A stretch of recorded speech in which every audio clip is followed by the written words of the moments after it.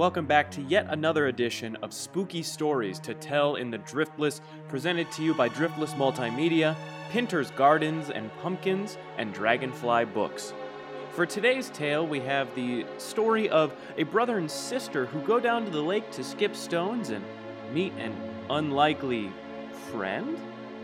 This story is Bluegrass. It is written by Anastasia Baldus of Charles City. It is our third place winner in the adult fiction category, and we hope that you enjoy.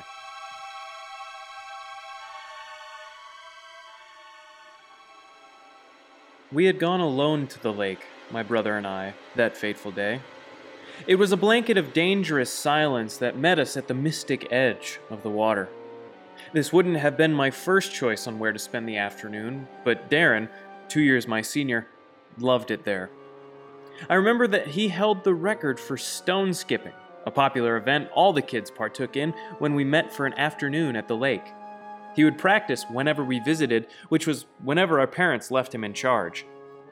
While Darren was skipping the first 2 stones across the paper-thin surface, my attention was held by the constant pattern of rocks as they skimmed it. 1, 2, 3, 4, 5, sink. The third stone. I watched it skip right out to the center, sink, and then seemed to fling itself straight at Darren's forehead. Damn it! My hands went up to my mouth to keep the traitorous giggles at my brother's pain from spilling over. Darren glared at me, rubbing the spot where the stone had hit. Said stone now sat by his foot. Out of frustration, he kicked it, sending it arcing back into the glassy surface. Seconds later, Darren, a quick learner, ducked, his eyes now locked on something in the lake. There was a giggle. Darren glared at me again, but I looked back at him with wide eyes, shaking my head quickly. Where the rock had been thrown back, a boy now stood. His skin was green and purple, reflecting the water. His hair looked like he'd been swimming for hours, sticking up in all these different directions. It made me a bit dizzy to look at him. The combination of his pruny skin and eyes gave him the look of a living skeleton. His eyes conveyed a grayish blue that matched a stormy sky on a rainy day.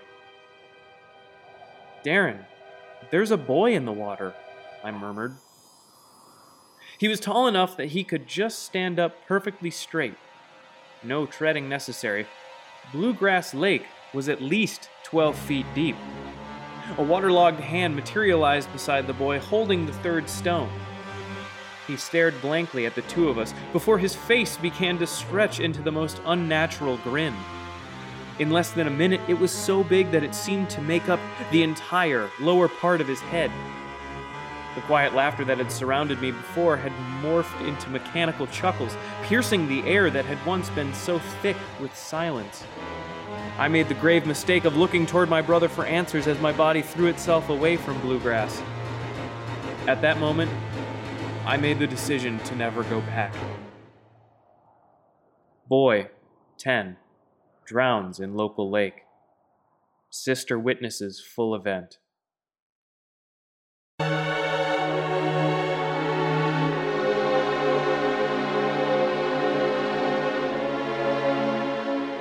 Well, folks, that is going to do it for this episode of Spooky Stories to Tell in the Driftless. As always, I'm your host, Connor Hopkins. I was also the reader of this episode. Today's story was written by Anastasia Baldus of Charles City, titled Bluegrass. Once again, a huge thanks to her for writing that, as well as a huge thanks to our sponsors, Pinter's Gardens and Pumpkins, as well as Dragonfly Books. And we hope that you will come back for another episode of Spooky Stories to Tell in the Driftless.